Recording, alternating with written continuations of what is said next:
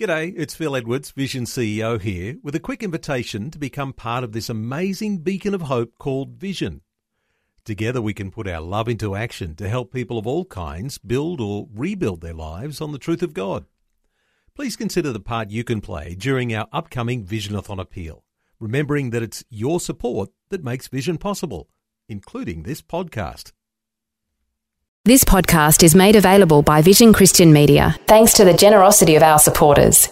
Your donation today means great podcasts like this remain available to help people look to God daily. Please make your donation today at vision.org.au. What did Jesus have to say about marriage and divorce? You'll find out today on Leading the Way. Some Pharisees came to Jesus and they said to him, "Give us the ground of divorce." And instead of giving them the ground for divorce, the Lord Jesus gave them the grounds for marriage. He said, "Haven't you heard that from the beginning He made them male and female? And He said, for this reason, a man will leave his father and mother and be united with his wife, and the two will become one flesh. Therefore, what God has joined together, let no man put asunder." It's pretty obvious that biblical marriage is under full attack by Satan. Sadly, some believers and churches are waving a white flag in defeat, giving in to Satan's stronghold on our culture. But Dr. Michael Youssef will not give up. Today on Leading the Way, Dr. Youssef concludes his life-changing series, God's Mandate for Christian Husbands and Wives. Through it, you may have learned what Jesus said about marriage, and it should change the way you approach it too, as you think biblically. More later, but right now, let's join Dr. Youssef for a message he's called Crisis in the Family. We know from history that there is no unit more vital to the existence of a meaningful society than the Christian family. God created the family. God dealt with families. God gave instructions for family life. God promised His promises to families. There was Martin Luther, this great German reformer who's called by some as the founder of modern Christian family. This Augustinian monk who made some sort of a revolution by rejecting that clerical celibacy as not of God, and married Catherine Van Buren, who thus liberating her from a nunnery. He, in that act, put the family in the center of the universe. Martin Luther said God established three essential institutions: marriage, the ministry of the word, and the state. And yet this founder of what might be called the modern Christian family stated that both in chronological order and in significance, the home precedes both the ministry of the word and the state. Marriage established by God Himself, and it preceded the other two. The man leaves his father and mother and cleaves to his wife, and they become one flesh. This one single verse, by virtue of its content and by virtue of its repetition in the Scripture, teaches us more about family and about marriage in the home than any other single verse. The necessity of this cleaving, the necessity of this clinging, implies that this is to be worked at in daily living, in daily life, in such a way that the outcome will be oneness, not togetherness, oneness. You know, while Solomon is right in many ways in saying that nothing new under the sun, statistics are showing us we are facing two distinct crises, and they both threaten the extinction of the family. These two crises are the continuing rise in the divorce rate and the influence of television upon children. They are at the center of our problem. Before the church, before the state, before anything else that impinged on the glory of Eden, God created the family. The National Family Strength Project found that having a father in the home is essential to the family strength. George Reckes, he's a professor at the University of South Carolina School of Medicine, said, major child adjustments problems are associated with the father's absence or failure of fathers. But guess what? The Lord Jesus Christ himself addressed this crisis in the Gospel of Matthew, chapter 19. Some Pharisees came to Jesus and they said to him, give us the ground of divorce. And instead of giving them the ground for divorce, the Lord Jesus gave them the grounds for marriage. He said, haven't you heard that from the beginning he made them male and female? And he said, for this reason a man will leave his father and mother and be united with his wife, and the two will become one flesh. Therefore, what God has joined together, let no man put asunder. What is the response of a Bible-believing church? The response, I believe, is for us to trumpet aloud, without fear, without hesitation, what Jesus said in Matthew 19, what God the Father said in Genesis 2. That is, first of all, to say that marriage belongs to God's created order. It is not up to me to mess around with it. From the beginning, the Creator made them male and female. Before the Bible, before the law of Moses, before Abraham, before the church, before the state, marriage was part of God's created order. And there twice in this passage of Matthew 19, the Lord Jesus emphasized this to the Pharisees who came to question, who came to trip him. Look what he said in verse 4. He said, from the beginning. Look at verse 8. It was this way from the beginning. And what our Lord is saying here is this, that just as surely as He created the tide to ebb and flow every 12 hours and 24 minutes in every one of the 66 oceans in the world, He has created marriage and He instituted marriage. You see, generations that have been told that they have been descendant of monkeys can only expect to cohabit like monkeys in the zoo, unless we have a word from God. No amount of federal legislation can change that. Only a word from God. Only by the power of God. Only by obedience to the laws of God. And until all of us, those of us in the pulpit and those of us in the pews, are willing to thunder with a compassionate thunder that marriage belongs to God's created order, and that you and I can no more change its ground rules than changing the moon in the orbit. Well, first, in this statement, our Lord Jesus tells us that marriage is an exclusive union. In the Greek, it literally says, God made one male for one female. That's it. It belongs to God's exclusive union. God engraved this exclusive union into the created order with His own finger. He put it together. One Adam, one Eve. He didn't make Adam, Eve, and Susie. He didn't make Adam, Eve, and Steve. He made Adam and Eve. And the Lord made this point very clearly, that God created this first family. They only had one choice. The Hebrew word, Adamah, man, Isha, the woman. And God looked at this union between the man and the woman, and He said, this is good. And Adam looked at Eve, and in some sort of a rough translation, he said, that's real good. Nothing else in the garden came even close second. God made her out of Adam's own flesh. And Paul stated in 1 Corinthians chapter 7, verse 4, he said that the body of the spouse is exclusively the other's body. And that's why Martin Luther said, and I quote, adultery is worse than any theft, for no restitution can be made to an injured spouse, since it deals with life and with honor. It takes away what can never be given back. It is an exclusive union, but it is also an effective union. And that's why the Lord Jesus Christ said that they are no longer two, but one flesh. C.S. Lewis, in translating this, he said they become a single organism. But the Lord Jesus Christ said it is exclusive union. He said it is effective union. And He also said it is a permanent union.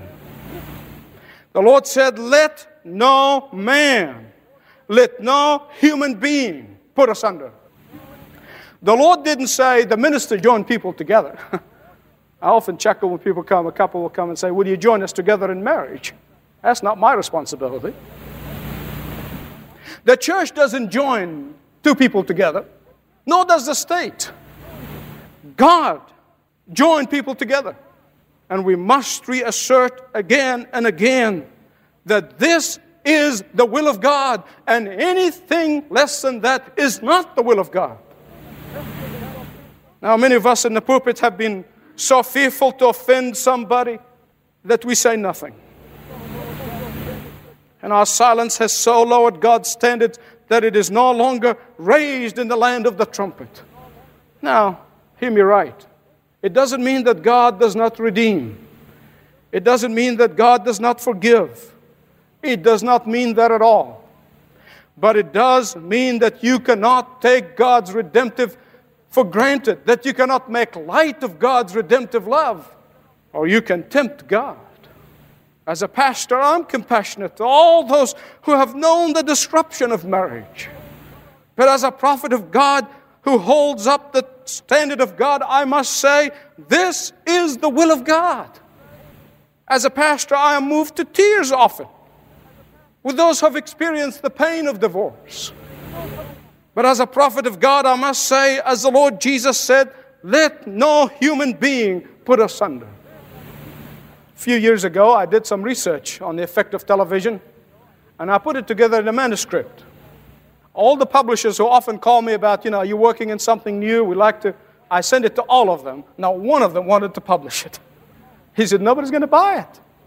Nobody wants to tell them that the television has a negative impact on their children. They don't want to hear it. Therefore, they're not going to buy the book, or we're not going to publish it. It was familiar for preachers to thunder against the evils of television. I've seen sermons entitled, Television or Hellivision. Then what happened is that preachers themselves got hooked on television. So somehow settled in a kind of an easy tolerance. But everything tells me, deep in my bones, that it is time again to wake up. The average child watches 30 hours a week. That means in a span of 18 years, a child would have watched 18,000 hours of television while he spent 12,000 hours in school. A study that was conducted at San Francisco State University showed that beyond a shadow of doubt, that watching television highly alters the brainwave state, even when people have watched as little as 20 minutes. This state called the alpha state. And the study explains that the alpha occurs when you don't orient yourself, when you just sit back and have the pictures roll in your head, but you're totally passive. The right word for this alpha state is spaced out. And this means that while we are watching and we are not reacting, just orienting, not focusing, just spaced out. Information goes right into our memory pool.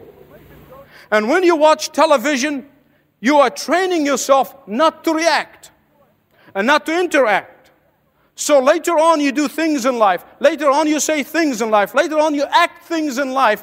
And they come straight out of the memory pool where all that information has been stored. We better ask ourselves what has been poured into our brain memory pool. If what we are tuned into is what we turn into, then we have severe problems. No wonder we have generations of children who are disrespectful of authority, disrespectful of their parents. No wonder. if they're modeling their life and their role with their parents of what they watch on television.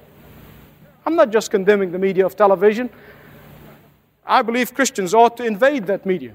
Take it over and turn it around. I always believe it's better to light a candle than to attack the dark. But what we need today is absolute discipline in the family, or else the crisis is going to be of such magnitude that we will not be able to solve. The reason children are inclined to learn from television is that it is never too busy to talk to them. Now, let me tell you something. Those words stung me, as the truth always does. You know, there's a recent study that's been conducted to find what makes families strong. And they found the following principles. Strong families spend time together. This is not just quality time. That's how I used to use it, you know. And I discovered it's a cop-out. Really, that was. It's an excuse for not spending time at all. It's always spend quality time. In fact, I tell you, frankly, this whole sermon is a hard word for me. For I'm like many of you men who are overachievers. I set my goals and I want to achieve them. I wanted to accomplish things in life. So I traveled the world. I earned degrees and I wrote books, all simultaneously. And to me, they were very important. Oh, yes, I justified it as it is the ministry. But it often came ahead of my family. Now it may be that I'm not as productive on a global level as I once was. But I know that the quantity of time with my family has been put in its proper place. Secondly, the study showed that strong families discuss their concern together. They spend time talking and listening. It doesn't mean that they are perfect. There's no such a thing as a perfect Christian family. It's a myth. I'm yet to find one. I love it when somebody comes to me and said, you know, we have been married for 30 years and we've never had a fight. Well, I just look. Third, in that study found that strong families always have a sense of being a team. Have a sense of a family identity that can form a sharing time, family rituals, family memories. And fourthly, appreciation. Appreciation for each other. Spending time to help each other and to bolster each other's self-esteem. People who know that they have a family home because they have a heavenly home. And if Time magazine is right when it says that one day the sun will become exploding supernova and the earth will be fried, and then when the sun goes out, this little planet of ours will be nothing but a frozen cube in the solar system. If Time magazine is right, if the scientists are right, then those of us who have committed our family homes to the heavenly home know that this is not our end. And we prepare for this heavenly home and being in a church home. I want to tell you in this concluding remark something very significant. The Lord Jesus Christ conquered all these problems. The Lord was a single adult, never was married, but He learned for 33 years to live a chaste life. He came from an unusual family, a family of what we call today a merged family. Most unusual merged family there was. The firstborn was the son of Mary and of the Holy Spirit. And then 4 brothers and 2 sisters were children of Mary and Joseph. It was a troubled family. It was a troubled family when there was a whisper of a scandal in the back streets of Nazareth that Jesus was illegitimate. An unusual birth. A family with tension. And these tensions erupted when you read in the scripture that neither were his brothers believed on him.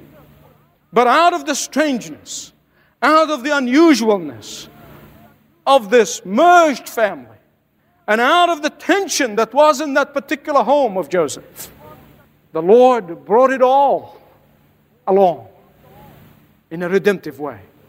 He brought it in a redemptive way until Mary knelt at the cross and waited in the upper room for the coming of the Holy Spirit. He brought it in a redemptive way until his half-brother James believed on him and was named the bishop of the church of Jerusalem and was beheaded for the name of Jesus. And let me tell you together, my brothers and my sisters and my friends, he said, God can take our families with their brokenness. He can take our families with their failures. He can take our families with their unusualness. And He patched up in a redemptive way. The great thing about our Lord Jesus Christ, the great thing about our faith, is that there is a place of beginning again. A place of beginning to those who say Jesus Christ is Lord, not only of heart and mind, but also of home. And this could be a time of new beginning, of redemptive time for you, for your family. You sinned against your family. Repent. The Lord Jesus is ready to forgive you. He's ready to restore you. He's ready to renew you. Father God, I pray for every individual who is bowing before you this very moment. Father, our families are being attacked, and the pressure is too great for us, but we know that in the power of the Holy Spirit, we are overcomers. Pray for broken families. I pray for hurting families. I pray for bleeding families. That with the power of the Holy Spirit, Lord, bring out, redeem, and strengthen. That out of it will come good families that will stand up for the truth and for the gospel and for the Lord Jesus Christ. Lord, as fathers, and I'm ahead of the pack, we confess to you that we haven't done the best job that we could do, and we ask you to forgive us. And we ask you to help us to redeem the years that are eaten by the locusts. We know it's never too late with you. And we thank you, Father. You're listening to Dr. Michael Youssef, and this is Leading the Way. If today's message has you thinking and praying about your marriage, perhaps you may like to chat with one of our compassionate pastors. Simply fill out a short form at ltw.org/Jesus. ltw.org/Jesus.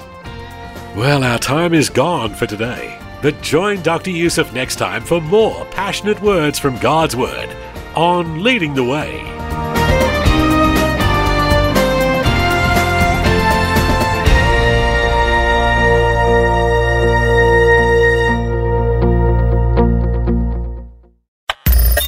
Thanks for taking time to listen to this audio on demand from Vision Christian Media. To find out more about us, go to vision.org.au.